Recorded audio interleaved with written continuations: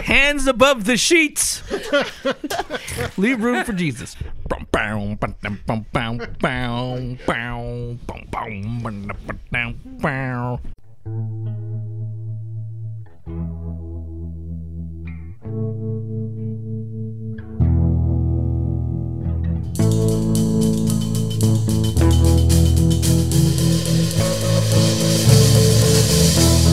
Take it, Knock. Hey there, welcome to Motorcycles and Misfits. Where are we, Knock? Coming at you from the Recycle Garage in sunny Santa Cruz, California. I wanted to do the Law and Order intro, but like it... No, I thought that was in a Degada Vida. What? No, that's what... You know? What the... You got a hole in your pants. You're missing different kinds of songs. Pants, what the fuck is going on over there? Is that Law and Order? Yeah, it's Law and Order. It sounded more like Law and Hors d'oeuvres. Yeah. Aussie's Law and Aussie's Duvers. So, now listen. So, thank you, Knock. You're welcome. No, so, who do we have in the house this evening? Who? And I'll do this. So, obviously, this is Miss Emma. Hello, darlings. Hello. Hello. It's quite a lean house tonight. It really is. So, there's myself, of course, and sitting on my left, looking devilishly handsome, is Bagel. Smashing, darling. Simply smashing. You look absolutely marvellous, darling. Yeah. And on the pretty girl couch, I got it all to myself. all to yourself. I showered today. Nobody wants to sit next to me. That's fucked up, man. You know what? You smell amazing. Oh, thank you. Thank you. Wow. Just wow. You do look quite expansive on that couch. I am man-spreading like a motherfucker. You gotta get in on this. This is really good. Well, of course, if you don't know by now, it's Knock. Hey, how you guys doing? Yes. And last, by certainly no means least, What? it's Sarah.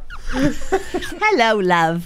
Hello, darling. Come in for a spot at tea and meet the missus. Yes, that's right. No, You're a trooper because like we showed up. There's hardly anybody here, but you stuck it out till the end to this shit show. Yeah? Well, Wow. because it's Good fun. for you. It's fun, and you know what, Sarah? You're just beginning your motorcycling journey, aren't you? I mean, you're still trying to get into your head what kind of bike you want. Yeah. And that in itself is kind of like a fluid thing. We talked a little bit about supermotos today. Yeah. And 2 weeks ago it was Nighthawks. Right, and cafe racer style. But you'll see something, and you'll be like, "That's the bike for me." And Yeah. for the meanwhile, you're getting experience on that little electric scooter. Yeah. I'm not My entirely, turns are getting better. Yeah, that's great. I'm not entirely sure how valid an experience that thing is. It's two wheels. You're moving forward, and he's got a twist, and it's got brakes. You get it. No, honestly, like when I was riding with Brandon today, Yes. it helped. It helped me like understanding weight distribution and things like that. So Yeah, you moving with the you were actually very lucky today because you went out on the back of an Energica. Energica. How did- You got to say it with your hands too. Obviously. Exactly. I wasn't expecting it to take off so quickly. They are. Like, They are rather quick, aren't yeah. I almost slipped to the first time. they? I mean, seriously, the verdict's out for me still. I very much respect the engineering and I love the performance of them. But, bikes have been such a visceral experience for me and so much of part of my life. And, I mean, I'm used to the things vibrating and making all kinds of ungodly rackets underneath me. So, Sarah, would you say that's the largest appliance you've had between your legs? Electronically. That is for a Sorry, that was I a did miss horrible the question. feeling. Did you just actually... I will just say I miss the feeling of a motor between my legs. Okay. Oh, my God. Not an actual. That was being really inappropriate. That is... I cannot believe you actually said that out loud. I mean, it's... All right. well. Somebody's got to do it. So anyway, Get out of the way. And that's it. If you have been following our plucky little podcast, you will know that at the moment, Liza, aka Fearless Leader, is away doing whir. Field Marshal Miller. Yes, and I think she's currently in Ohio. Wow. Or was up until yesterday. They were in Pickerington. Yeah. They got braving the rain. Yeah, it was absolutely pissing down. Oh, jeez. So Haley actually provided some video of her on the Indian. And fair dues to Indian, amazing. you know, they supplied 4 brand new Chiefs specifically for World War. I don't think they can keep them afterwards, though. I think they're kind of just like, here you go, you must give them back. Yeah, that's a hell of a hookup, man. But that's a great hookup. And, you know, Indian are proving themselves to be a pretty straight-up company. So, but yeah, they're braving rain. Of course, the big news for us is they will be in San Francisco on the night of the 4th. So that's what, Tuesday, Wednesday, or something? No, Friday. No, next Friday. Okay. Next Friday the 4th. Okay. And there's going to be a big party at the Motor Guild on Treasure Island. Okay. And I encourage everyone in the area to come and hang out and party with us, because I'm going to be there. Yeah, show up, hang out, say hi. Exactly, and cheer the Plucky Band on. And then, Indeed. I've actually signed up to ride as a Guardian for the Bell. So I will be riding from San Francisco all the way to Smelly on the 5th. Yeah, oh God, I can't do it on the Goosey. The Goosey simply doesn't have the gas range. Because it's 100 miles between stops, and I've got that stupid little 2.5 gallon tank on it. My effective range on that bike's about 85, 90 miles tops. Yeah. So everyone would be waiting for me.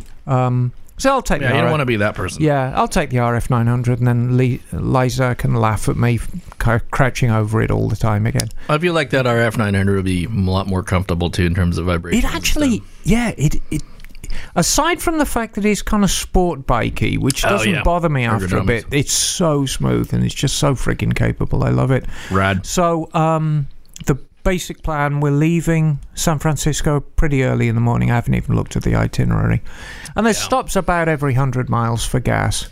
And then we will be stopping for lunch just right off of Highway 1. We're taking Highway 1 all the way. Oh, no shit. That's going to be a dope ride. It is going to be a hell of a ride, but a long ride. Yeah, how many people have signed up for this? 63 have signed up. Damn, dude. That's a lot of people. That is a lot of people. So I'm just going to break them up and then, and... Well, I'm guessing, because, if we're all stopping for gas at the same time and we're all going to be clamouring for gas, knowing that the next gas stop's 100 miles, it's going to take a while to gas up 63 bikes, even at a big gas station.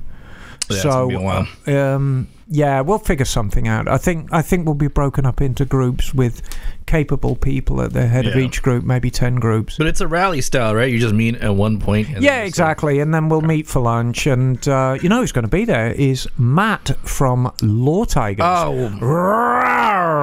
Well then. And he's driving the chase van. Nice. And so I think that's going to be really good. I hope we don't need it as a van. But it's going to be nice to have somebody around that if you just want to somewhere quiet to sit down during one of the stops for a few minutes. Gather yourself together. Gather yourself. So that's Liza, and she's away for 3 weeks. So this is week 1, and so we have to come up with a meaningful show and not alienate all our listeners. Meaningful. Well. Air quotes. No. Well, we can do something cool. Exactly. You'll do something cool. So you got something cool going on. Yeah. So what did we do today? You know what? I showed up. Yeah, I pulled up at the stoplight and I see you texting. I was not texting. You had the biggest grin. You're looking at cat pictures. I know it. Okay, I was looking at cat pictures, but that is not texting, and that is legal at a red light. I might add. Okay, all right. And so I don't think it is. Not no more. So this filthy green motorcycle pulled up next to me, and it was you. Yeah, I wanted to bang on your window and give you a good scare, but I was like, well, what if she hits accelerator or something? Yeah, exactly. Pull your fingers off. Right. However, I as the light was changing, I did reach across and turn off your kill switch, didn't I? You did. I was thinking back in my mind, is this motherfucker gonna hit my kill switch? And sure enough, you did. But here's where you went wrong. You gotta hit that when the light turns green. I know. I was a little premature. Yeah. No, that was good though. Because it's usually guys who are premature, but I was it in this case, and but it had the desired effect. It upset you a little bit. I was like, she got me. She got me. So that means it's on, and the next one is I get to turn yours off. Yeah, right? exactly. That You works? can reach through and exactly. Perfect. So next time I pull alongside you and I'm on my bike, I don't think we're quite at the stage where you turn off with the keys and throw the keys across the road. Dude, that would be a total dick move. I have seen that done before, and it always ends the same way. Yeah, You see- pink. right. Yeah. So we arrived pretty early, and it has been a really quiet day today. Dude, like only 1, 2, 3 people showed up. Like one actual person showed up to do work, right? Right. A few Which is people. Frank. Yeah, well, there's Frank, and there was Ramon. Ramon. yeah, that's right. Ramon. Yeah. So Ramon, we switched out the rear brake pedal on his KTM. Okay. And he's got these really, really nice engine case guards. Yeah. And they're kind of like a molded, very high impact plastic. Mm-hmm. And he was grumbling that they didn't fit correctly, but that was because Bagel had selected the wrong spot for the what? Actually, I selected the right spot first, and he said, it doesn't look like this fits. I'm like, well, I don't know. Maybe they go on the other side. And he tried it, and then had all kinds of problems getting that to work. But then found out, those washers do go on the outside after all. Okay. So I was right in the first place. So he replaced the brake lever because it was bent or something? Because No, it was just an upgrade for manufacturers cut costs when they build bikes. I mean, we all know that, and they choose the most peculiar places to cut costs. And in the case of KTM, it's got this really hokey kind of die-cast. Really? I mean, because it's like shit rear brake pedal, and if you wanted to lift the bike by the brake pedal, that I think it looks like that new brake pedal can do it. That's a beefy looking. It's all pure billet. It was like the entire thing was billet. Yes, no, it was with like titanium spikes in it or something. Oh, Jesus. Yeah, that are very gripping in the bottom of your shoe, which is the idea. So I mean, if the thing's all caked with alluvial deposits, you're not going to slip off it. Yeah. It's very, very, very nice piece of kit, and English design, I might add. It looked expensive. I'm sure it was. But yeah, so that was Ramond. Yeah. And a gentleman came earlier today wanting to know about riding motorcycles. I don't know who it was that Jimmy. Jimmy, yes. Yeah, a guy I met recently and invited him over to the garage. Yeah. And so, like, he wanted to go and test ride. He wanted to take the MSF, and he couldn't get into a class, but eventually, I think apparently he found one later in October. One in San Jose. I think. San Jose, yeah. Yep. And he wanted to get on a bike, and we're sitting there talking about what kind of bikes we should ride, and we're like, hey, why don't you get on that little fucking electric scooter and figure it out for a little bit? Yeah. And we just left him to it. Yeah. And, he seemed to enjoy himself. Yeah, he did. I said, don't point at any walls and don't point at any parked cars, and sign this disclaimer in case you hurt yourself quite badly. You were giving him some decent advice, too. You're like, look ahead. Don't look at the ground. Yeah. Turn your shoulders. But you see, this is the whole thing about Misfits that some people still don't get. You come down, you learn what you've got to learn, but once you've done a task once, and it doesn't matter whether it's riding a bike, riding an electric scooter, adjusting a chain, adjusting your brakes, once you've done a task once, you are now qualified to teach somebody who hasn't done it at all. Sure. And that's the way it works. That's how we pass on the knowledge. And you stepped up to the plate and you showed Jimmy how to operate the thing, and he was actually having quite a good time. Yeah. He started off and he was pretty choppy on it. But why does everyone look afraid to have a good time on that thing? Well, it's a guilty pleasure. It's this weird, ridiculous look. You look at it, you're like, what is this? I feel like I'm going to break on it if I sit on it, But then they get on it and they twist it, and you're like, oh shit, I could really get going on this. Yeah. Right, and I think part of it is too, I could launch myself into a wall. I really don't want to do that. Yeah. It's an odd thing because basically it's a toy. Yeah. But there's this veneer of death about it. If you do something wrong, I could hurt myself quite badly on that thing, and I think everybody knows that. It's a very torquey toy too. You can fall and hit your head the perfect way. Oh yeah, kill yourself. Man, you could drown in 2 inches of water, man. Yes, exactly. But it is fun, and he got going on that, and I think, the bug has firmly bitten. Yeah. But it says something about motorcycling in general, that a local course, and in the case of Santa Cruz, all the training courses are organised by Cabrillo College here in town. They are fully booked for the remainder of the year. Yeah. Popular. Already? Because I was just on there like last week, and there was almost all in October were open still. Oh, really? Yeah. And there's even one day class on a Saturday. I think it's on the last weekend of October. I wonder if he was reading it wrong because but anyway. Yeah, sometimes they fill up super quick, and the next thing you know, they're not, kind of... Yeah, they're gone, and then you're out. But San Jose's a good bet. Yeah. And, if you're at one of the bigger classes where there are more people, I often think it's actually quite an advantage because peer pressure kind of... You want to do well because, you don't want to look a complete... doofus in front of the rest of the class. Don't worry, you will. And then somebody else does it, and you think, oh, okay, well, that wasn't me at least. And then you help them, and then they help you, and everybody's kind of lifting each other up, which is kind of nice. Yeah, that's a cool experience. I remember doing it when, actually in late during the year, and it was raining. I was in Cabrillo. Right. Like 2 days on the range, it was raining, but I thought it was a great experience because I learned how to ride a motorcycle in the rain. Yeah. So, yeah, that was pretty neat. So,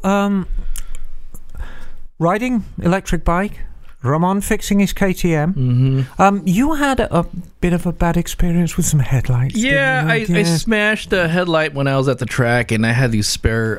Your bike is winking. It's winking, and what I did was better than wanking, darling. Yeah, instead of actually replacing one of the broken headlights, I just installed a running light in there. So one of it is dim, and I put like the little Cafe Racer X on it, so it looks kind of fruity, whatever. But I like it. No, okay, all right, maybe I'll keep it. Tough, man. That changes the game. Gangster. But I thought about installing a couple of LED headlights in there, but the headlight bucket on the existing headlight bucket doesn't fit the LED lamps because of shallow. They're a little too shallow, and the lamps have large cooling fins. And so halfway through, I just kind of abandoned it, and then I was thinking maybe I'll just figure this out later.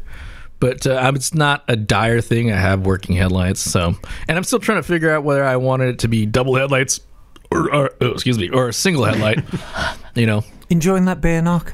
I am very much so. What are you drinking? Let me see that. That is a Estrella Jalisco. Oh, very nice. It's all right. Okay. That's quite a large can, darling. It's a tall boy. It's a tall boy, and it's obviously quite gassy. Mm-hmm. But yeah, no, I just abandoned my headlight project because I just didn't want to deal with it. Right. Yeah. I'm a quitter. Yes. And I did a very, very small project. I came down with a front fender off the turbo bike because I'm so frigging determined to get this thing finished, and so I'm kind of crossing off all the things I need to do. Wait, what's your deadline on this? I can't wait. Oh God, I don't frigging know. No deadline. Forever project. I really, in my head, the timeline for it, I would like to debut it at the One Show, which is February.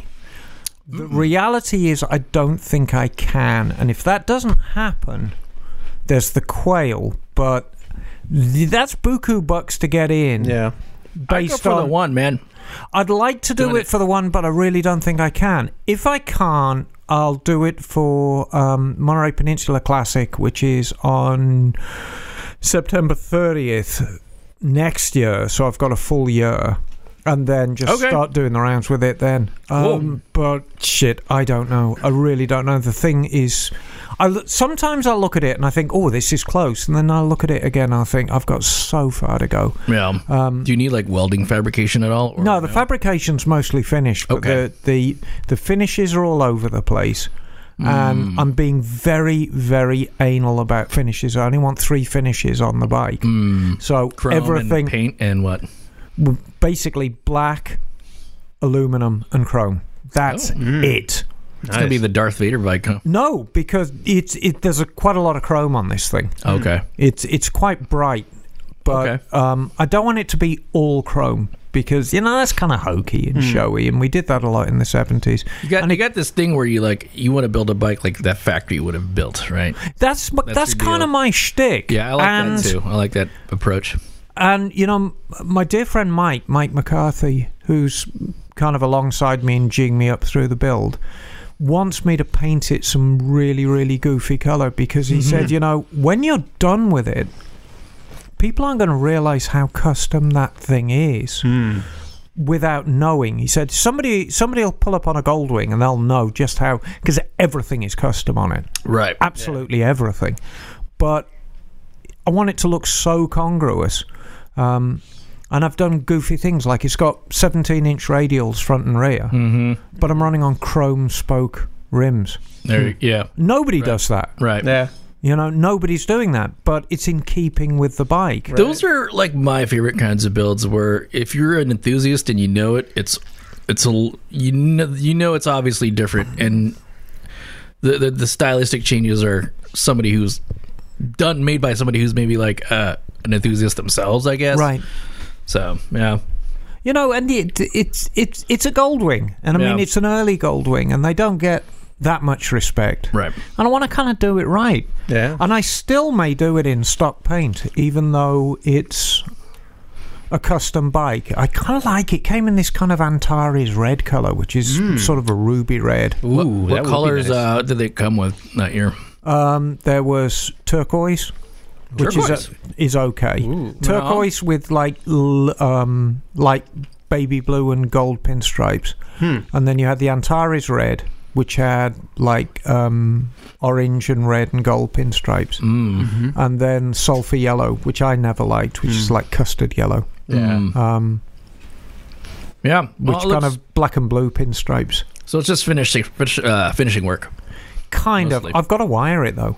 Okay. I've got no wiring on it at all. Yeah. And real estate is a real problem on that bike. Think about getting that little box that Mike has, the LEM box, spend the $300 and just make it a little bit easier on yourself. Yeah, you know, I might. Yeah? I might have to. Right. I still don't know where I'm going to put the fuel tank. I've got right. Where the hell am I going to put the fuel tank? I might have to pull it behind me on the trailer. So, like, you could actually just make a fuel cell, right? Does that thing come with covers, like a fuel tank cover? Oh yeah, I'm running a shelter on it. Okay, so right. yeah, I'm gonna run the top shelter on it. So you could just potentially fab up or just buy an existing fuel cell that kind of fits in there. I'll probably make one. Okay, it won't be there you very go. big. Yeah. But the bike's not going to be that kind of bike. Right. Yeah. Mind you, knowing my luck, I'll finish it and it'll be so nice to ride, I'll want to ride it everywhere. And it'll have like 1 gallon of fuel. And it'll do like 10 to the gallon because the turbo just... Yeah. So, so it's close, but it's a long way away. Well, it sounds like a good problem to have. Yeah, it's not bad. And my other bikes are where they need to be, so I'm happy about that. So, tra-la-la. Cool. So, and yes. we also did some other repair work at the garage today. You did. oh, dude. You did. Good, No, man. Liza's going to be pissed. She's going to be so mad at me. Well, so what happened was Liza was crowing a few weeks ago because she was down at the Goodwill shop and she found this Hot Wheels slot car racing track with 4 cars. All cars there. That she paid, I think, $12 for. Yep. Yeah. And so I thought, you know what? It's a quiet day. The sun's out. Let's assemble the track. And I found out she paid $11.90 too much for it. And why was that? Yeah. Nothing worked. Oh. Nothing worked. So it sort of worked. sort of worked. It It sort made of noises. It made just made noises. didn't work the best. exactly. It didn't work the best. Exactly. So we, in true misfit fashion, we decided to get a voltmeter on it and found out that we thought the voltage was low. So I hooked up a battery to it and battery tender, which got the voltage up from like 7 to 12, 13.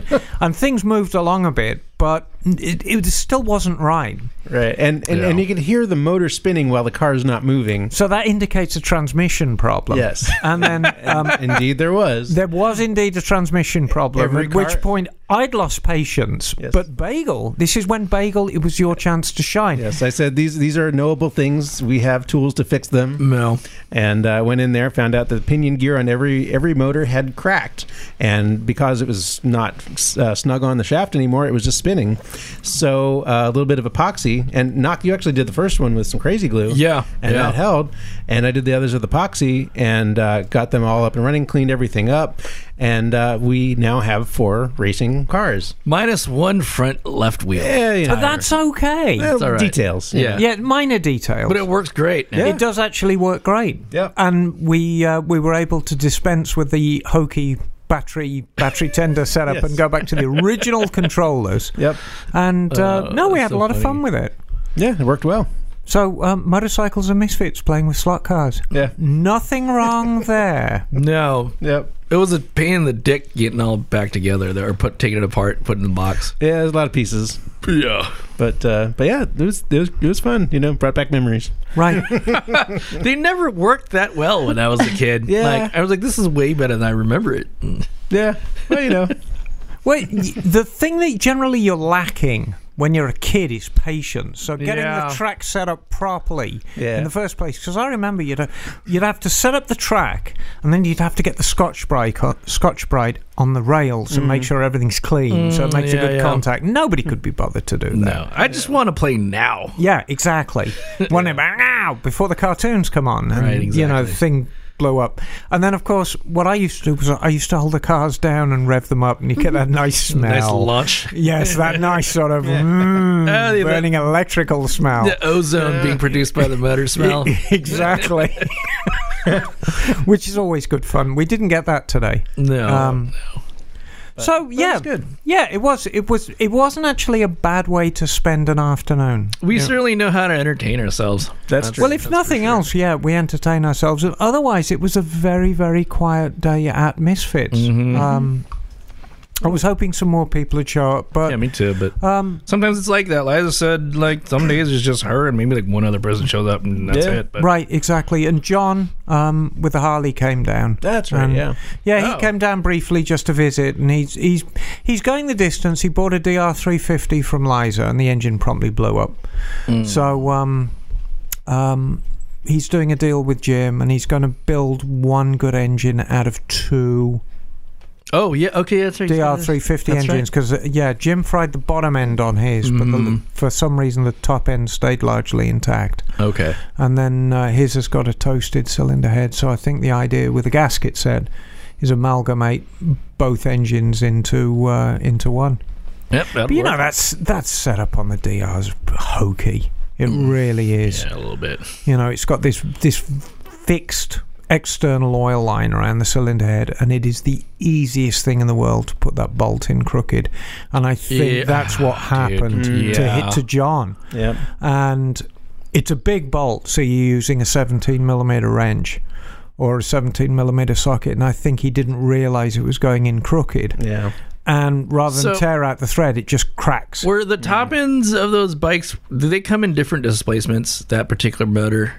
Because I'm thinking, like, why not internal oil lines instead? Because they wanted to use different size heads or something? Or Yeah, I mean, that's interesting. That's an interesting design choice. It is an interesting design choice. You know, Suzuki have a habit of doing this, of doing like standalone stuff, which we'll find out a bit more about later in the show.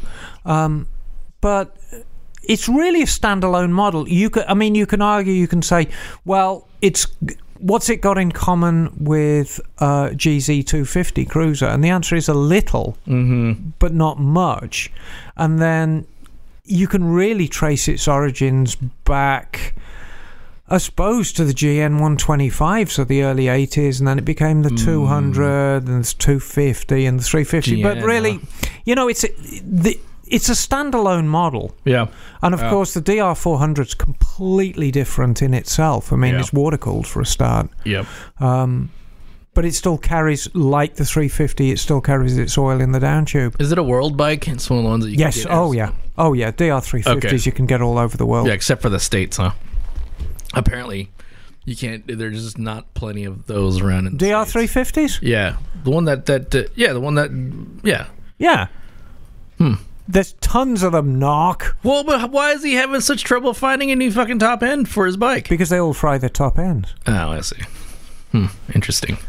You know, Is there which is not what that makes Jim such an anomaly. Yeah. No, they were quite a common bike. I mean, they were never The Kickstart one, the first model year, which I think was 91, 92, it won a couple of accolades for being the worst starting bike ever. And they are an absolute shit to start. Yeah, I bet.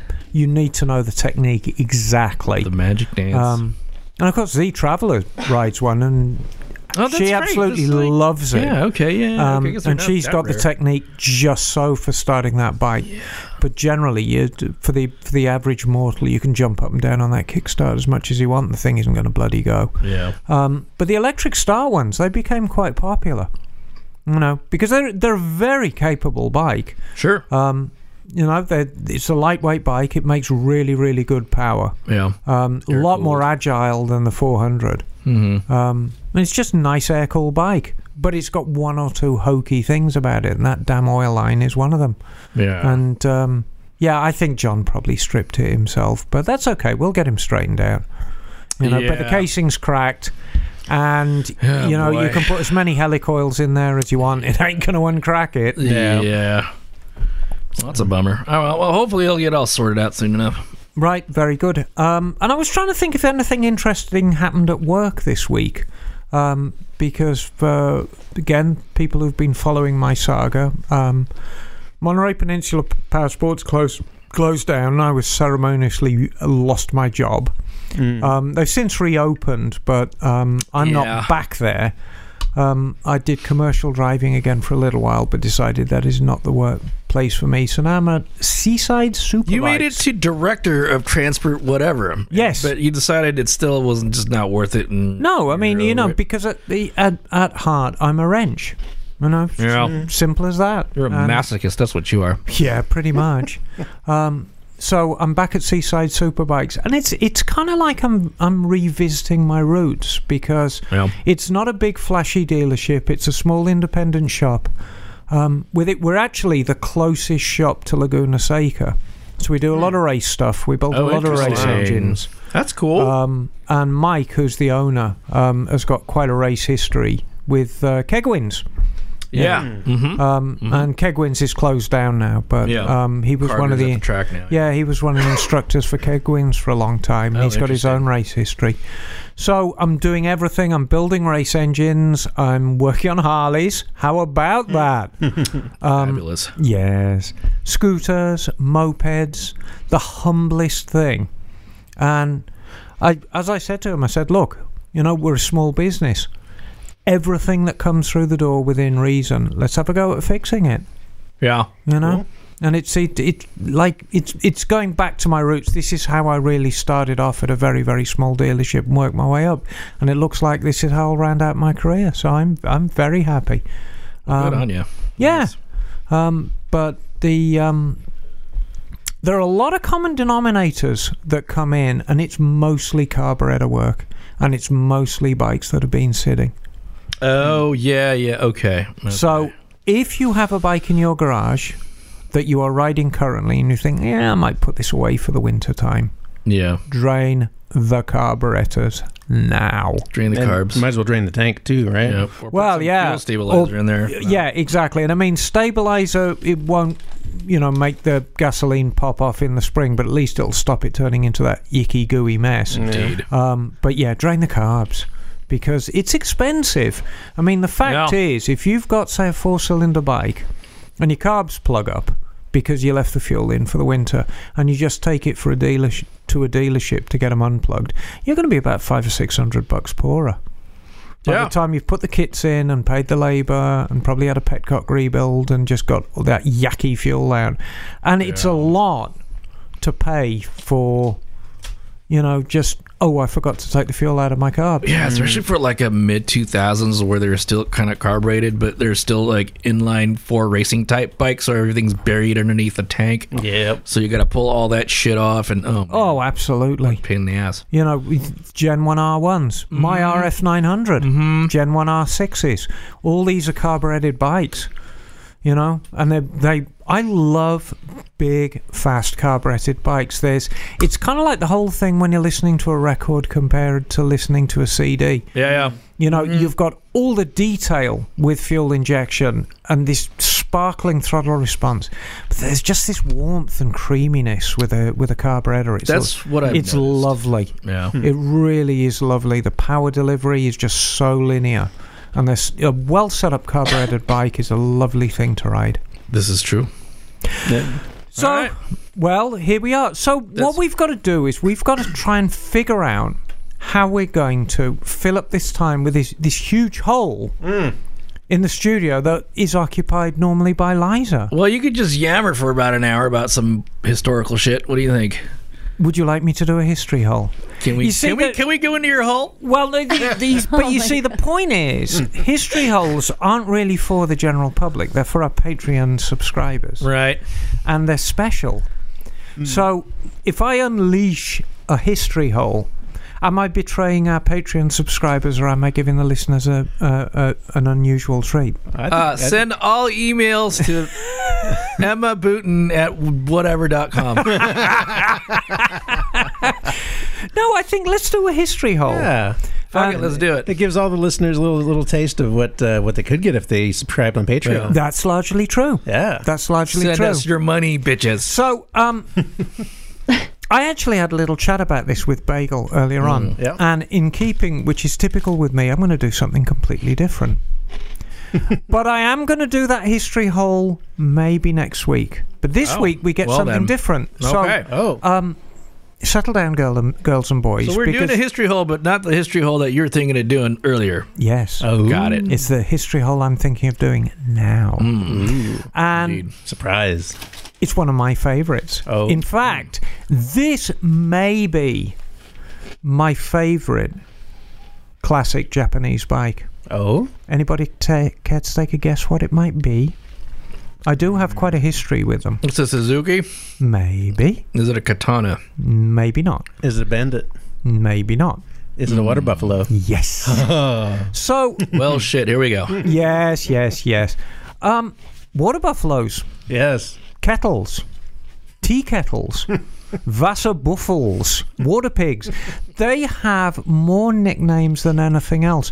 But the fact of the matter is, its correct name is a Suzuki GT 750.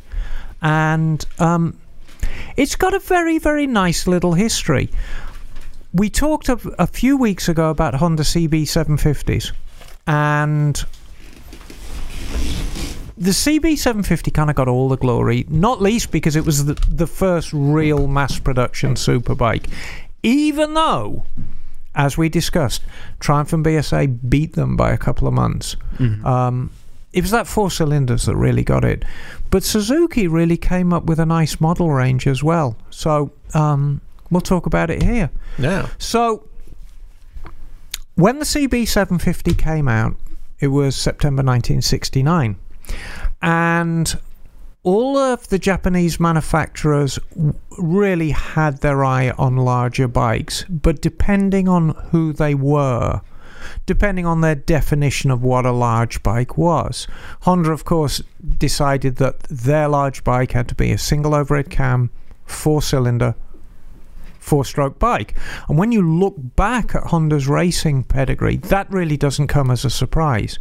We already discussed there was nothing really radical about the 750 Honda. It's just they put it all together in this package that really somebody with a good job could afford. It wasn't an exotic bike. Right. To Kawasaki, it was 2-stroke. It was a 3-cylinder.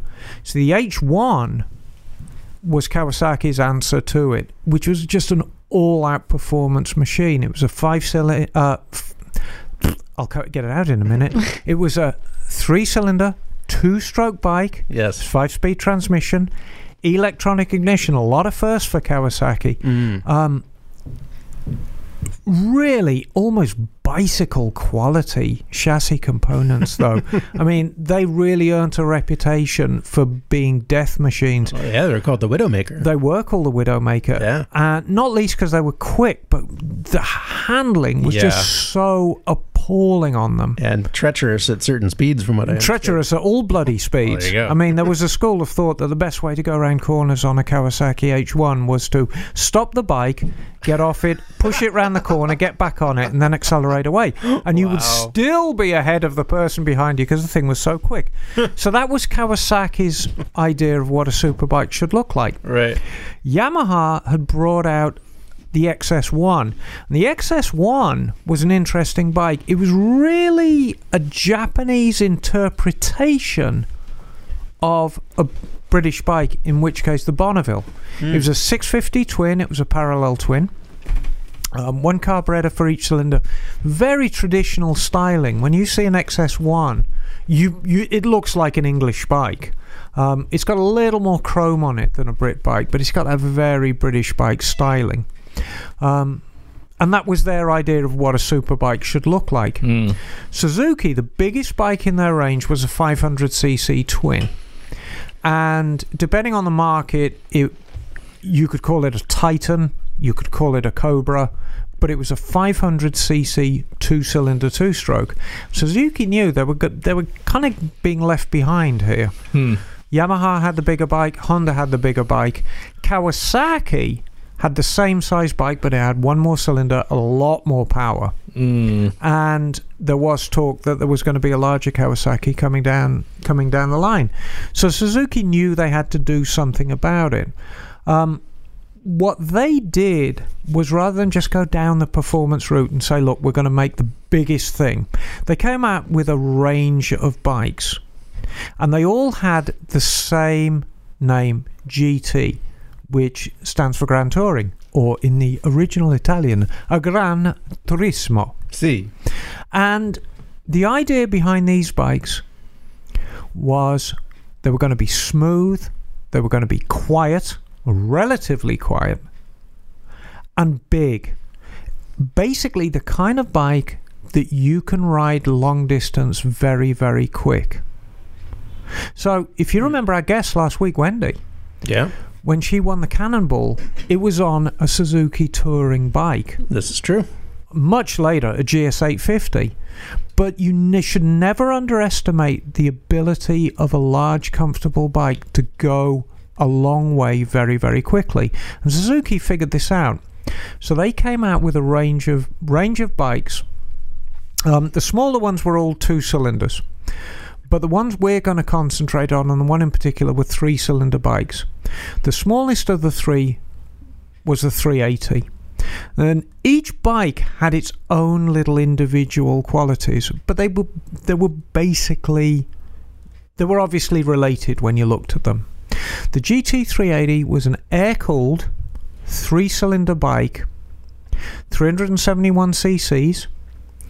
The novel feature, which was pervasive on all the three-cylinder GTs, they all had four mufflers. And from behind, they were very, very distinctive because the two outer pipes had their own muffler. But the inner pipe, the muffler split into two, into smaller pipes. That's bizarre. So when you looked at them from behind, you had two big mufflers on the top and two small ones on the bottom. And as goofy as it sounds, it was actually quite pleasing. So there was the 380...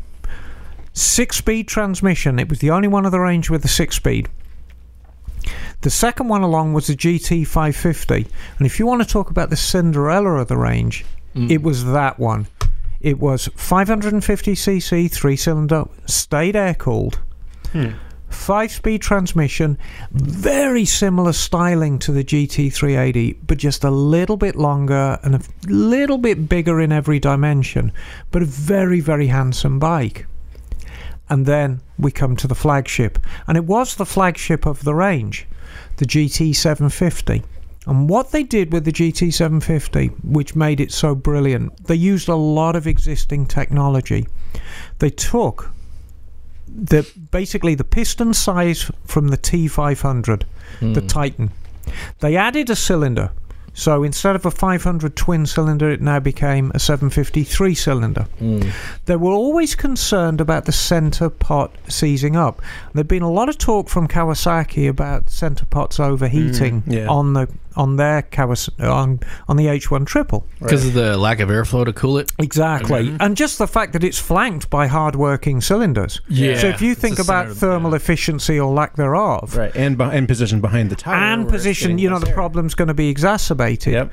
So for the smaller the air-cooled bikes, Suzuki came up with this thing called a ram air system, and it's basically a shroud that goes over the top of the engine, and it forces the air in and down onto the cylinder head. It's a lot of people say it's fake. It was definitely a styling cue, but it actually did work in a rudimentary way. But the GT750 was completely different. It actually got water cooling. And there had been many, many water-cooled bikes before. Famously, a British manufacturer called Scott, whose model was called the Flying Squirrel. There's a name for you. Yes. As early as the turn of the century had water cooling with a very, very rudimentary system. But it was a water-cooled bike. There'd been various single-cylinder two-stroke race bikes with water cooling. But the Suzuki was really the first mainstream bike with water cooling. And it became very much a feature, and it was a reason for a lot of the nicknames for the bike. Hence the Water Buffalo, the Kettle. And Suzuki, they decided that rather than hide the fact that it's water cooled, we're really going to make it shine and put this radiator on the front, and made the radiator look even bigger by putting a crash bar around it. Yeah, I was trying to figure out, like, is that an aesthetic choice or a safety choice? But I guess it was both, huh? They're like, well, we got... if you think about it, you'd have to go down pretty damn hard to wreck the radiator. Because yeah, it's high up there, and it's kind of inboard a little bit. Exactly, but Suzuki really wanted to draw your attention to it. So anyway, this thing debuted at the Tokyo Motorcycle Show in October 1970, but it was a prototype. The production started at the end of 1972. And Suzuki always gave each model year a letter designation. So if you get the complete model name of the bike, you know immediately what year it was made. Wow. So for 1972, the complete designation was the Suzuki GT750J, J for John. And that indicates that it's a first-year model. Now, these are some of my favourites of the bike because it's very, very undiluted styling.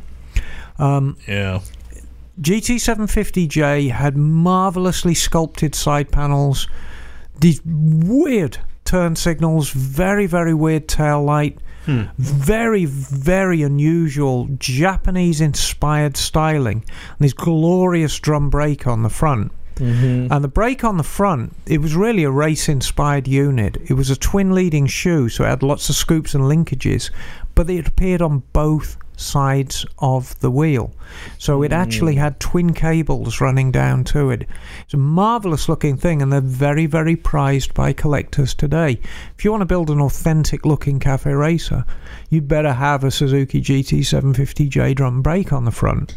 Because the later ones had the hydraulic ones. Yeah, they had hydraulic twin discs, and that actually appeared halfway through the model year because in truth that brake was not great. It required very, very careful setting up, and all brakes suffer from the same problem, and that's of excessive heat. And a drum brake, by its nature, because it's enclosed, they get really hot really, really quickly. So I had my GT750J in 1980, so I was still young and pretty stupid and rode it as such. And it was the most fantastic brake when it was cold. But you could heat that brake up with one brake application. So you'd be trucking along at about 80, 90, and you'd see a police car on the hard shoulder. So you'd haul on that front brake, and it would promise you everything. You would think this is the best brake in the world, and then suddenly the lever would just turn into mush, and the lever would go straight back to the handlebar grip, and your brake would be useless. Oh no! Yeah, and they were notorious for that. And there was so much criticism at the time Suzuki actually switched to twin discs halfway through production in the first model year. Wow. So the early shit, J's wow. had drums, and then they went into twin discs. It's crazy how the feedback cycle happened that quickly back then. Right. We're halfway through the year. People are dying. I guess we better switch to hydraulic brakes. Well, it's if nothing else, the manufacturers, generally Japanese manufacturers, are very, very keen to keep their customers happy. Yeah. And Yes. they are quite, especially in the American market, they've always been very, very receptive to feedback. And of course, the feedback came back was, these brakes really aren't working very well. So what are the other things to look for on the first year model? They came in some batshit crazy colours. Came in the most glorious fuchsia, which was I was really looking at that. Like a pearl metal pink. flake. Yeah. Very, very grainy metallic. It's almost like a pink. Pretty dope color. It is a into wild it. colour. And then a turquoise, which was equally wild. Yeah, it looked like there was also a sort of a gold color too, I think. I think not in America. Oh. In America, they just came in those two colours. Now, funnily enough, the 550 came in a beautiful gold for the first model year. Interesting enough, the 550 shared the same front brake for year one, also 1972. The 380 also had a drum brake, but that was just quite an ordinary twin leading shoe front brake. It's the same you'd find on a Honda or Kawasaki with a drum brake at the time. Yeah. So that's year one. Year two, 73, that's the K model. And the K model, we already discussed, it's now got twin hydraulic brakes and a little more chrome. Suzuki changed the headlight ears to chrome. Not least, it's actually cheaper to do. And I will tell you why. Bikes come down a production line. We all know this. Yeah. If the headlight ears and the headlight bucket of the bike are painted body colour, you need to make a decision pretty early on in the production process what colour that final bike's going to be. And if you offer a range of colours, you've got all kinds of decisions to make early in the production process. So what Suzuki did, as a cost-cutting exercise, the headlight bucket became black and the headlight ears became chrome. And so basically the bike can be assembled almost all the way to the end. Because it goes with everything. And then the colour goes on. The K came in red, white and blue. Came in the gold, you said, with green striping on it. The exhaust system was very, very unique for the J and the K. There was 4 tubes coming out at the back. 4 tubes coming out the back, and they had these natty little aluminum black caps on the end. Very handsome. And of course, they fell off almost immediately. So they're almost impossible to get now. Yeah.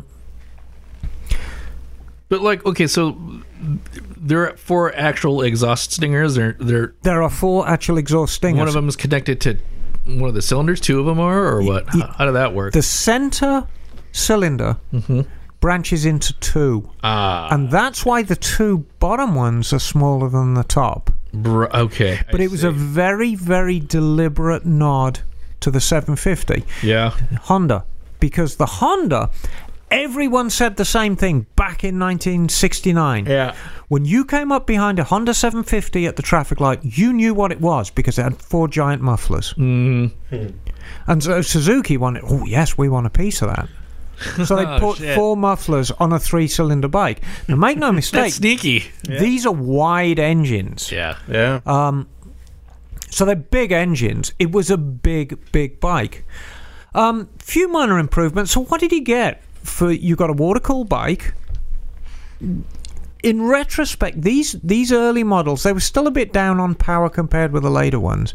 They were still running at about 67 horsepower, which was marginally more than the Honda 750 was making. 67 horsepower? 67 horsepower. That's what a Suzuki SV650 makes nowadays. Yes, but it's a lot heavier. Yeah. Okay, yeah. Big, heavy bike. That's right. And these were all 4-stroke, right? What's that? These were all 4-stroke? No, these are 2-strokes. These are 2-strokes. These are 2-strokes. quite talky for a two-stroke, actually. Yeah. My abiding memory of them, and I still ride one from time to time, is they're very, very smooth. It's a rubber-mounted engine. They're not as bad on gas as you'd think they are. Suzuki did a very, very good job of getting the roughness out of the bike. If you ride an H1 Kawasaki, it really beats you up. I mean, the power band is absolutely razor thin. It is absolutely terrifying to ride. Whereas Suzuki is actually a very, very civilized bike, even by modern standards. So you got like 67 horsepower, very smooth. Handling, it's typical handling of the day. The rear shocks are very, very stiff. The front end is very, very mushy. The fit and finish is not great. They're very, very shiny and pretty when they're new, but most of the chrome fell off quite quickly.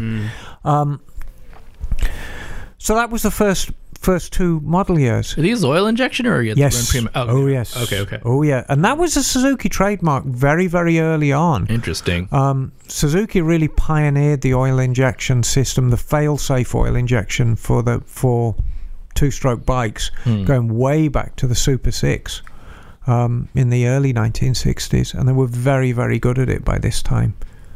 So 74 was actually quite a change for the bikes. It got a completely different exhaust system, but interesting enough, it got CV carburetors. And people say, well, CV carburetors don't work on two-strokes, but they do, and it actually made for quite a smooth power delivery. And they got the power up a little more as well. I think they got it up another horsepower or 2 horsepower. The thing Suzuki were always doing with this bike was dicking with the gearing. The model year ones were chronically undergeared. So you'd be howling going down the freeway. You'd be like at 4,000 RPM at freeway speeds, and the thing would be howling underneath you because they only really rev to 6.5. Oh, wow. And so they were always dropping the gearing. And so as the years went by, the rear sprockets got smaller and smaller and smaller and smaller. So the GT750M was for 1974. The GT750L... L was 74, right. M was 75, and then 76 was, I would say, probably the most popular, certainly in terms of number sold. That was the GT750A. And that, a lot of people say that's the most civilized of the bunch, and I would argue with that. It was certainly one of the nicest looking. And then 1977 was the B, and that was the last of the line. And the reason they stopped in 77 was just the EPA was starting to bite, and everybody said two strokes are over. In terms of riding, the Bs are actually the best. They got the gearing just right. They got the power delivery just right. It was about 74 horsepower by the time the Bs came out. Was the gearing change internal, or are they like... Yeah, they actually changed it. Final output, whatever. Final output, and there was always a bit of a gap between first and second. Riding a GT750 is an interesting experience because you rev it out in first and you rev it up as much as you can, then you punch it into second and the revs just drop because there is such a gap, and Suzuki are always trying to get that gap out. But the Bs, the cost engineers got a hold of it a little bit, so a lot of the chrome went away. The original design of turn signals went away. The original design of tail light went away, and it shared a lot of parts with its four-stroke sibling. Because for a little while in 77, you could buy a two-stroke 750 triple and a four-stroke 754 alongside one another. And Suzuki marketed them both.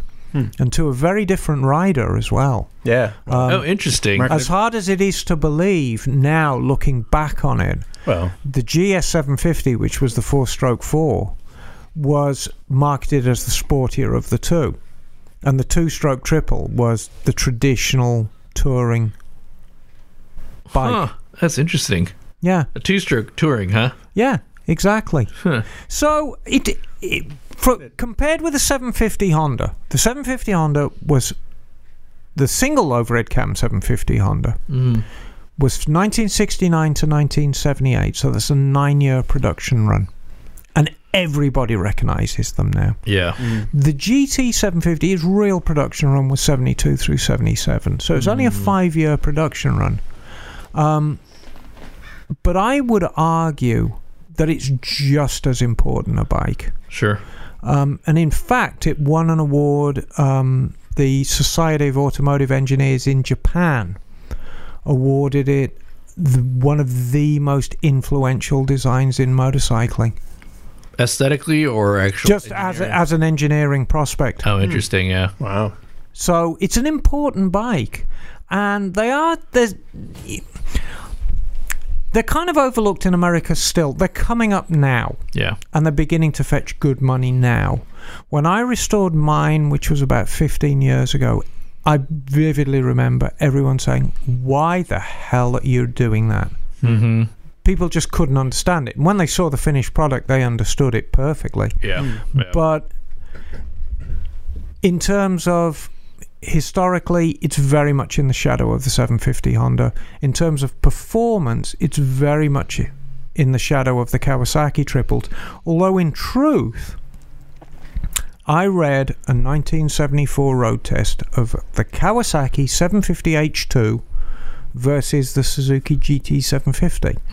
And not surprisingly, the H2 won, but not by much. Yeah, so... You're talking about half a second over the quarter of a mile. Yeah, okay. And in terms of top speed, I think the Kawasaki topped out at 128, and the Suzuki was like 123. So was it ever billed as like the budget option? Is that what it became? No, it's an expensive bike. It was expensive for its time? Yeah. It was expensive for its... It was quite an exotic bike for its time. Yeah. And I vividly remember, certainly in England, it was always very special when you saw one. Yeah, so it was more than the Honda and more than the Kawasaki? Or was it kind of in the ballpark? It's kind of in the ballpark. You know, right. we've gotten used to everybody tooling around on big bikes now. Mm-hmm. Because, you know, everyone can afford a big bike now, give or take. Right. Certainly in the used market. But back then, these 750s were nowhere near as common as you think. And I see. The Suzuki was always a very, very exotic looking thing. Right. It had that radiator. It always had a ton of chrome. Even the B ones, even when they started cutting back on the chrome, there was still a lot of chrome on this thing. Yeah. It's a very, very exotic looking bike. But as an interesting side note, it really, in a lot of ways, it saved Suzuki. Because in the mid-70s, Suzuki knew the writing was on the wall for two-strokes. They knew they were done. And they thought the way forward was with a rotary engine bike. Yeah. Yeah. So, oops. Yes, oops. So they came up with this thing, the RE5. And to talk about the GT750 and not talk about the RE5 would be a little bit of a crime, because there's all a part to play. The RE5 was a terrible bike. Yeah. It was heavy. It was overweight. It was ugly as sin. Overly complex. It sucked fuel like it was going out of fashion. Chronically overheated. Again, there was a contemporary road test. I think Cycle World was doing a road test in Southern California on them, and there were 5 bikes, and they're all sitting at the lights, and all the journalists are looking over at each other's temperature gauges, and every single one is pinned in the red. Oh, God. It was that kind of bike. Wow. Yeah.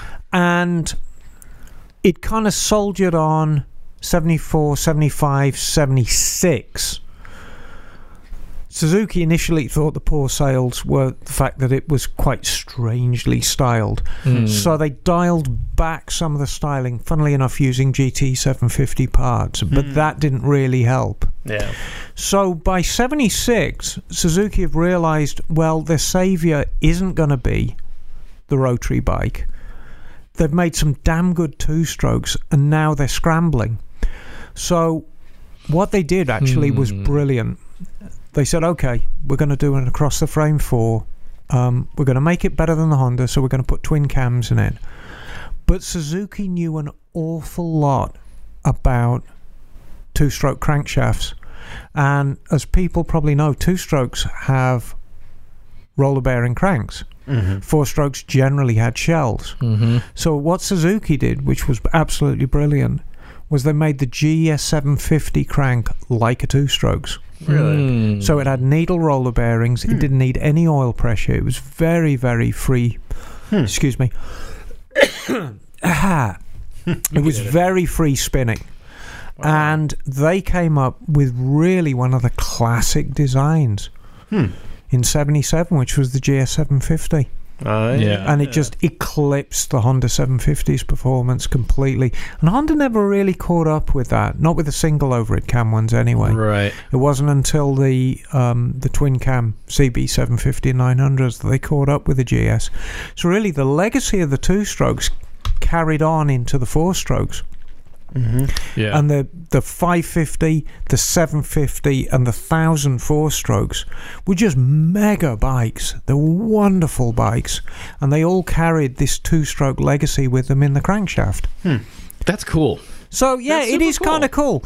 And 40 years later, 45 years later, if you know anyone with a GT 750, or you've never seen anyone or never seen one, check one out. They're actually a lot cooler than you think. There's plenty out there. If you go to any classic bike meet, generally there'll be somebody who has one.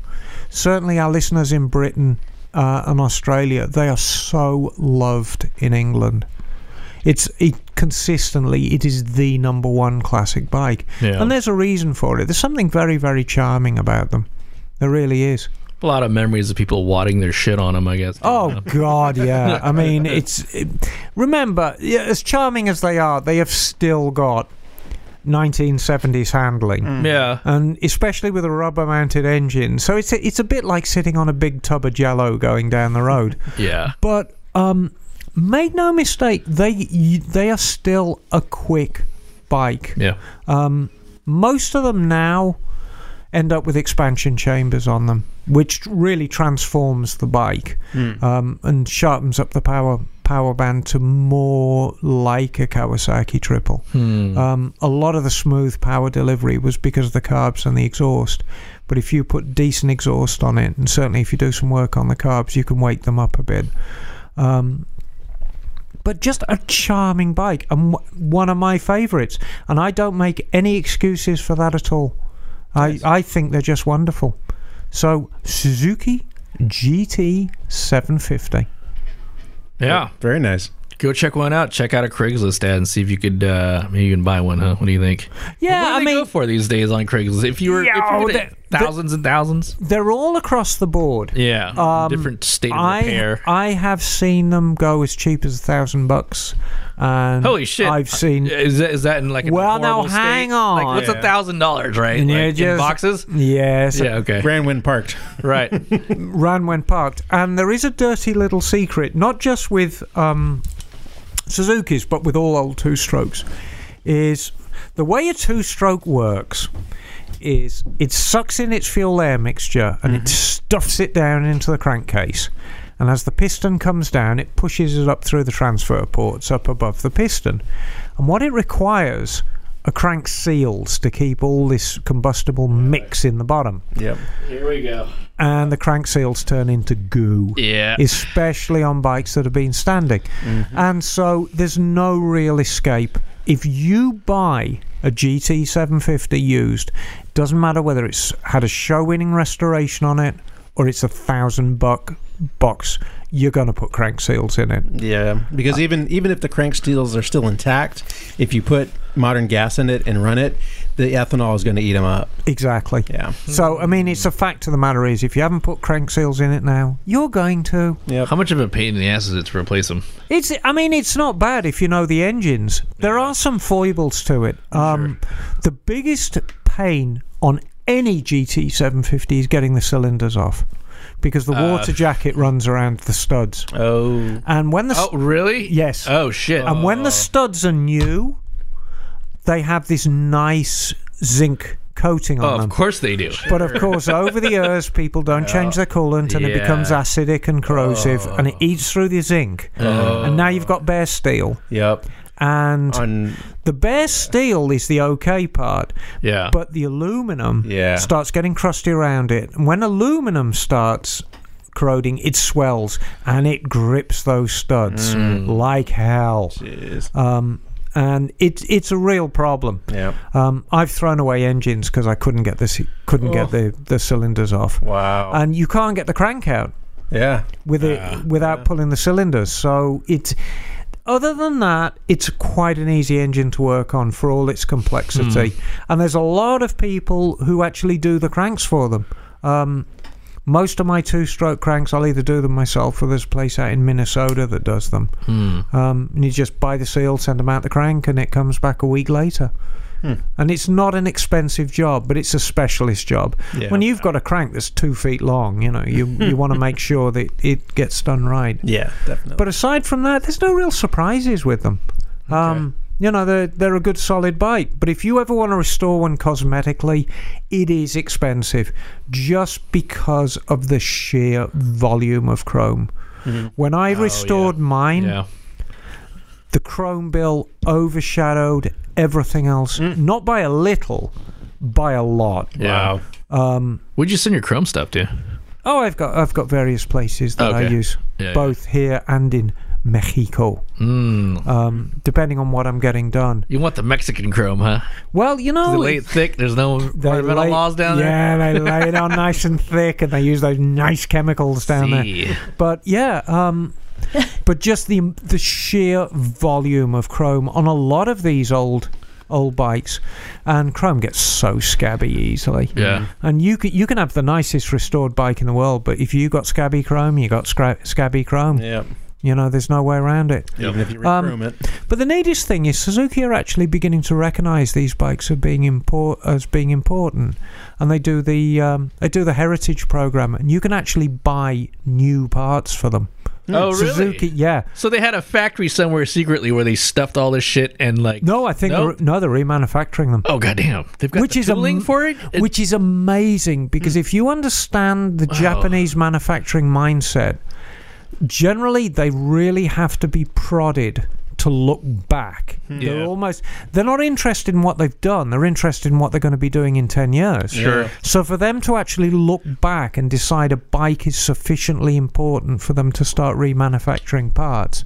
That's crazy. Yeah, through the Suzuki Heritage program you can buy all kinds of good stuff, like chain guards and headlight buckets. Is that one of the only big four that does that? Does Honda have anything like that? Kawasaki? Yeah, I think they're all beginning to do it now. Interesting. Because it's big business. Yeah. It's becoming... It's as we age... Yeah. Our bikes are aging as well. Yeah. Yeah. And you can either kind of ignore it or you can kind of embrace it and say, well, let's start selling parts for bikes from the 70s. And if you buy a genuine Suzuki part... you're getting a genuine Suzuki part quality. I think they're realizing that the late boomers actually still have disposable income for the ones who want to buy motorcycle parts. Right, exactly. Same with the car business. I mean, what's that company? Original Parts Group. They do all the parts for the Camaros and the Cadillacs and everything.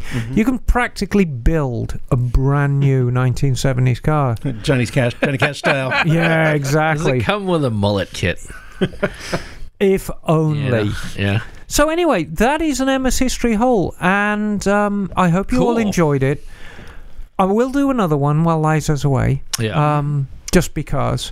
But me and Liza actually, and Naked Jim too, we did a ton of these things. And generally we only release them to Patreon subscribers. But it's nice to put them out there once in a while. For sure. So there you go. All right. And I will do the one we discussed next time, Bagel. Indeed. So, I got one email I could share. Go on, share it, because we've got another printed one. This one's called Motorcycles and Misfits at German DGR Ride. Fuck the hipsters. Oh, yeah. What? This one's from Zer Weissen. He's a fellow listener who written in before. This one's goes, hello, Misfits. Today was the Distinguished Gentleman's Ride, and this is a show I've always wanted to see for years. So this came in today? I believe just like minutes ago. Oh, wow. Okay. Yeah. This is hot off the press. Wow. You heard it here. Yeah, My Little Bike is an upcoming classic, I'm sure, but the DGR does not like fully fared bikes. So I thought, fuck the hipsters, I'll just go. So I did not sneak a red dot. So not only did I sneak in a red dot in a sea of pod filters and matte black, I also snuck in a Motorcycles and Misfits t-shirt. Best regards, don't fuck Knock unless he wants it. And greetings from Germany, Eric. Yeah, so... Thanks, Eric. Eric brought himself... Oh, he's a very dapper-looking gentleman. A Super Sport 750 Ducati. That's a sexy-looking bike in a sea of old-school-looking non-fared bikes here. That's a nice tie, dude. Yeah. Yeah. And there's a photo of him wearing a Misfits t-shirt. Awesome. Oh, look at that. Excellent. Fantastic. Who designed that t-shirt, Knock? Some guy who wants to get fucked, apparently. I've got to be honest with you, Knock. Much as I like the red, we got a green one. We've got the lime green one. I like the lime green. Maybe cool we could too. do a limited edition. We'll talk to Liz about that. maybe. We should, you know. I really like lime green. Yeah. Well, there you go. And you know me, whenever I build a custom bike, I always paint it green. That's right. So, True. this is an ideal week for you to read the email you're holding, Bagel, because it is a bit lengthy. Yes, it is. Spare no. Are we going for the whole shebang here? Yes. This is a long-ass email, dog. Oh my. So first off, is where is he from? He is from somewhere in the UK. All right, off you go then, Bagel. You can do it. Yeah, it's hold on though. He's not just from the UK, because this is from Peter Johnston, and Hello, Peter. Peter Johnston What's up, says, Peter? "Hey, Misfits, coming at you here after the night of my shift near Southampton, in the- England. Just wait a minute. I am, however, a Don, Scot. Don. That sounds more like Scottish. I am, however, a Scot, Yeah, all right. Oh. and am, as usual, proud to be so. Cannot drink any more tea, Captain. The old Amazing. secret is to remember every Scot's a Brit, but not every Brit's a Scot. It's gonna be long to get through reading that shit. I tell you what, Bagel. Just all the good parts. Just yeah, no. Okay. Read the whole thing, but you can use your normal voice, darling. All right. Maybe I'll find some choice parts. But anyway, so Peter writes, so before I get into my question, here's a quick background on me. I'm 29 and only just got into the world of motorcycling. Oh, it's a good time to get into it, man. Yeah. I started off with a Honda PCX, but have sat my bike theory and have clutch transitional training coming up, followed by the full direct access course at the end of the month. All right. And it says, I live at home with my partner who works in the Merchant Navy. She's a chief mate with Maersk onboard container ships at the age of 27, so I am immensely proud of her. Dude. I sort of play a role as a house husband, if you will, except I look after the zoo we seem to have collected in our new house. We have 2 short-haired rescue cats called Spot and Spike, a belligerent pedigree Korat called Indy, an 8-month-old border collie, a bearded dragon called Frank, 2 chinchillas, 4 fish tanks, and a pond which came with the house. It's fucking pandemonium here, but I couldn't live without them when she's away. So you've got fur and scale children. So, Yes. what I'm amazed is the bloody things don't try and eat each other. I mean, perhaps they do. Or him. Exactly. So he says, Watch where you fall asleep, mate. So it continues, I love listening to your podcast at work. Each of you has your own individual character, which just adds to your show. I especially love listening to Emma and Liz thinking out loud Liza thinking out loud on how to fix different issues. The banter is top fucking notch. Oh, fantastic. Thank you, darling. Thank you. Quick funny story concerning my brand spanking new PCX. I parked it outside of work at Tesco's alongside a Lexmoto. The Lexmoto cost £500 brand new apparently, and had an alarm system which also cost £500. Some fucking chancers tried to steal the Lexmoto one night. pulled some of the wires, and fucked the steering lock up. Funny thing is, firstly, the Lex motor was secured to a metal column with a heavy chain. So fuck knows what they planned on doing after they unlocked the front. Right. Secondly, I'm an islander, so I'm a bit too trustworthy. As a result, my PCX was not locked up. I hadn't even engaged the steering lock on it. So they had an alarmed, fully chained and locked Lex motor that cost £500 right next to a 3.1 thousand pound with add-ons PCX 125 with no locks. And they chose to try and steal the Lex moto. Fuck knows what was going through their minds. They're like, that PCX. I don't know, man. Right? No, PCXs are cool. They are. PCX, what are they? 125? It's a PCX 125. It's a Honda scooter. No, I don't think it's actually a 125 here in America land. I think it's a 150. I don't. That's a cool looking I'm not scoot, even sure man. if they sell them here. Do they? Yeah, they do. I think PCX 150. if they do, I think. I don't know. Yeah, it is. It's Is like it? a VFR Okay. stretched its face. Yeah, as a friend of mine has a 125, but that might have been great. Looks like a smiling cat. Yeah. So anyway, he says, my question to you is quite simply this. Which damn bike do I pick when I pass my test? I initially had my eye on the Rebel 500, but it didn't quite feel right when I sat on it. I'm not too interested in power, so the current CB650R is not my style. I like the NC750 S and X, but I also happen to sit on a Yamaha Triple 700 GT, which seemed to be comfy. Obviously, I'm going to test drive them and add costs up to help decide. My primary goal is comfort, ability to travel long distances, but also to go off the beaten track if needed. There's so much more to motorcycling that I want to explore, and having grown up on the Isle of Arran, having a bike... Ooh, that's where the sweaters come from. Yes. Having a bike that can take some bumpy roads and travel from Southampton to the Scotland roughly 500 miles. The Yamaha did explain that the Triple 700 GT has been discontinued due to some disgruntled employee tearing up the original plans or something. Is there some truth to this, or is there an underlying reason? This is a Yamaha what now? He says he refers to the Tripper 700 GT, but I'm thinking that's a Triple 700 GT. I don't know. Don't know the bike. But he continues and says, I am tempted to stick to Honda. It's right next to me practically, and they've been good in helping with novice issues at no extra cost. But I don't want to limit myself based just on this. I've also been told by people not to worry about bike displacement size when beginning, but I think insurance companies might have something to say with that. Along with my ass when the shit hits the fan and I scare the living daylights out of myself on a bike not quite suited to a beginner. I've also got some basic mechanic courses I'm going to take to help me maintain the bikes and help keep me and my partner safe. Oh, I forgot to mention I would be taking her with me on trips too.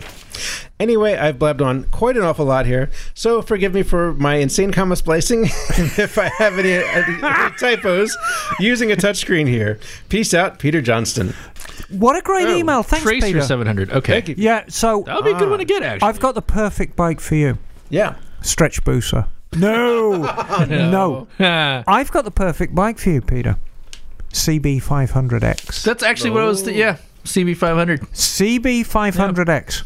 It's perfect, and I'll tell you why it's perfect. Not too big, not too small, makes great power. It's roomy enough for two people. It's relatively simple once you learn how to get the fucking fairing off. It's got long legs, too. It's got long legs. You can get the Rally Raid kit for it, which makes it look absolutely splendid. I saw one of these in person. They look cool, man. They look a lot cooler than they do in the pictures for some reason. I mean, it looks cool in the pictures, but I tell you, they're you actually see, cool. and let me tell you something about that engine. I'm going to upset listeners again now, and I don't like doing it because I love all our listeners. But that engine came in lots of different Hondas. And the most popular is my least favourite, and the least popular is my favourite. The most popular is the Rebel 500, which isn't a bad bike, but my argument against Rebel 500s is my argument against a lot of these bobbers, is that your feet are out forward and your hands are out forward, so you feel like you're being folded in half. Yeah. The least popular is the CB500X, at least in this country, and it is by far the best incarnation of that engine. They're brilliant. So, Peter, buy yourself a CB500X and just enjoy every minute of it, because it's a very good bike. So, yeah, most importantly, I think you want something upright because he's Yeah, well, wanting if to you're go going, upright, right? yeah, I mean, if you're going long distance, especially if you're going long distance 2 up, Yep. Yeah. because my argument is I can ride that RF 900 all day. Actually, I can, Liza. So tra-la-la. However, if I had a passenger on the back, it would be a different story. Yeah. Because me being hunched over like Quasimodo on the front, Not a fun time. it's not a fun time for the pillion. Yeah. Mm-hmm. So if I was carrying a passenger, it'd be bandit time for Emma. Mm-hmm. That's actually another good one. But the trouble is, bandits are getting a bit long in the tooth now. What 600s you're talking about? Well, actually, because he's in Yes. England, he could. It's my brother rides a 650, Yeah, that's Which- right. He's which was like a 1 or 2 year only model, and he absolutely bloody loves it. And they're a brilliant bike. Yeah. What about a GS 650 or the? Well, no, these are all older bikes, and I Right. get the impression Peter's kind of newer. You know, if he's riding a PCX, he's into sort of newer stuff. But yeah, CB500X. What do you think? yeah, I'm into it. And he probably doesn't want to go with anything smaller than a 500 if he's going 2 up, right? Or NC 700X, which is the one size up from that one, which has got that same styling. I tell you what, think. I think the 500 is a better bike. You think so? I think it is a better bike. I mean, if he's gonna ride with people on there, You see, the power would be helpful. the NC 700X is an odd duck. It's a good bike, Mm-hmm. but it's very, very soft. It is. It's it's deliberately very, very soft. It was, I mean, I don't know, for what Peter wants, it might be perfect. Yeah. But it was designed to kind of appeal to the scooter crowd, but be a proper motorbike. It's a good looking bike, man. Yeah, it is a nice looking bike. It was actually designed by the same team who designed the Honda Civic. You know that? Yep. They took a half of a fit engine or whatever and Yeah. tilted it forward. Yeah. But the bike itself, it was exactly the same design team who did a Honda Civic. And Honda said, we're going to try this. We're going to put a car design team on a motorcycle and have at it. Yeah. I'd like to see what a car would look like if it was designed by a motorcycle design team. But it's a nice bike. I think the 500 is a funner bike to ride. Is that an adjective? Funner? More fun? Funster? Or funster? Funnier? Funnerist. It's the funnerest. Funnerer. No, I think for the extra 200, I don't think you're getting 200 cc's more performance. You're certainly getting 200 cc's more weight. Probably get more 200 cc's worth more torque though, which is nice, especially on Well, when you and, got passengers or whatever. Well, the simple answer is test ride both of them. Indeed. Test ride both of them. well, and Andy also mentioned the insurance question too, because insurance is big in the UK. Well, you know, we get so blasé here in America because it's just like, oh, you call it up, yeah. It's Just like don't get 100. insurance, man. Fuck it. Yeah, but there's like yeah. Just I tell you what, smoke crack, steal a bike, don't insure Don't it. insure it, especially don't insure it. And if you require That's how they catch money, you. take a brick, throw it through a window, and Exactly. steal jewelry. And Exactly. so our next show is Meet coming the- to you from prison. You meet the nicest people on a Honda, apparently. Well, apparently so. Oh no! But no, in England, there's all kinds of insurance brackets, and that's a real factor. But I think really those two, I think you can't go wrong sticking with Honda. I think for so. what you want, if you want to get on a bike in Southampton and point it north until you get to the country where the men wear skirts and have red beards and go, "Och, who's the new?" And you and know things what? like that. If you don't like it, you can always sell and get something else, bro. Yeah, exactly. But CB500X, NC700, but I think I'm going to stick my neck out here, Peter. I think you'll enjoy the CB500 more. Test ride both of them. Yeah, for sure. Any Honda dealer worth their salt will let you loose on a test ride on both of them. And if you are having trouble getting a test ride, write in, let us know, and I will personally arrange a test ride for you with Honda UK. You hear that shit? Wow. You hear that fucking shit? I don't think you'll have a problem getting a dealer to let you loose on either of them. Yeah. All But right. yeah, CB500X, enjoy. Tra-la-la. And you know what? I think we've covered everything. You've wasted a perfectly good 90 minutes of your life listening to this drivel. That was 90 minutes? I thought we were going to do a 1 hour show. And that, I applaud you. We've drawn it out. God damn. You know how we do it. Yeah. We pluck it out of thin air. Is there anything else that anybody else would like to say? We just wind Emma up and say, hey, people are listening to you, just go. Yeah. Oh, God. It's like winding up a toy, isn't it? It is. It's just like, just set Emma off on some fucking tangent about some shitty old bike. And I mean, it's like I help wind you up because I'm just asking all these tangent questions. Well, what color does it come in? What about the pipes, man? And I go into detail how many rivets there are holding the baffles in. How many rivets are there? 23. Oh, well, shit. All right, there you go. That's all. Per pipe. Oh, God. Wow. I guess with that... No, I think that's about it until next week. Yeah. Keep the emails coming in. We love to get our emails, and even if we don't read your email aloud, we've read it, and we try and get through all of them. Mm-hmm. Obviously, on a quieter day like today, we have a little more scope to read some of the longer emails, which I always enjoy. But please keep them coming in. If you're not a Patreon subscriber, consider it. You don't need a lot of bread to do it. A couple of bucks a month. We appreciate everything. For $1 a month, you could feed a misfit some beer. Yes. Even Estrella Jalisco. Yeah, Estrella Jalisco. Do you like the accent there? So yeah. The Jalisco Star. Yes. Mm-hmm. Jalisco. Yeah. I think that's really going to be it. So wrap it up. Let's wrap it up. This is Emma Darling. Bagel. Oh, hey, you can find us at motorcyclesandmisfits.com. Email us at recycledmotorcyclegarage@gmail.com. And I have been Knock. I've been Sarah too. No, actually, you've been Stacy from this point Stacey, forward. that's right. Yeah, all right, Stace. Stace. All right, All right, Stace. we're out of here. Cool. Ooh.